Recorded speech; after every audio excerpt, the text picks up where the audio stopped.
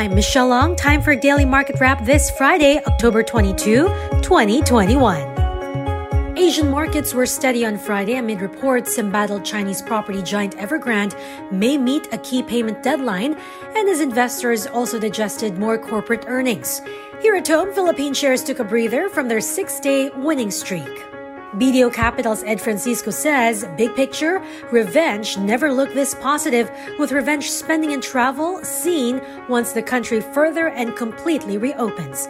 He does admit, though, the recent run-up may be a little too much. It's not scaring me, but it's a little too fast because our house view was 72 to 7,400 year-end. Wow. And that was already our optimistic. So we're already there, right? So even if it just stays flat, I think that's good enough because otherwise it would become expensive again. Francisco also citing strong appetite from local and retail investors for the upcoming offerings, including for All Day's IPO, which ends on Monday, and Synergy Grid and Development's offering, which begins on Tuesday.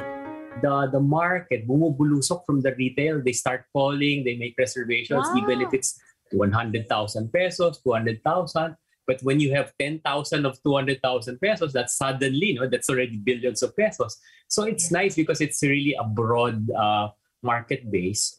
We're seeing that we've seen it already in the past in the bond deals. But now in the equity deals, it's coming back.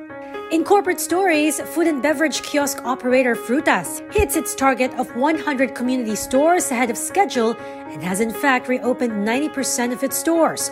The 100th community outlet is under the brand Balay Pandesal and is located in Parañaque. The goal now is to hit 200 community stores next year as the company pushes for healthy and fresh products. The group sees community stores as more accessible and flexible given its smaller format.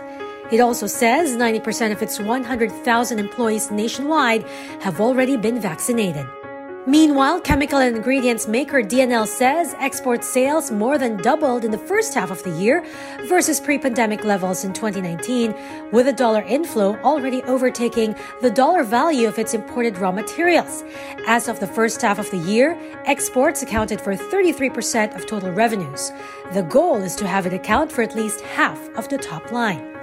The company also sees itself well insulated against several macro risks like rising energy costs and global supply chain disruptions, saying both shipping and power costs account for only 1% of total expenses.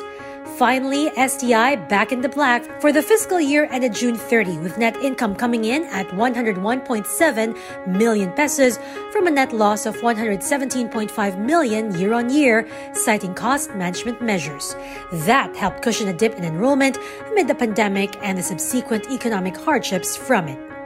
The group hopes declining COVID cases will allow it to return to flexible learning mode of both online and face-to-face classes.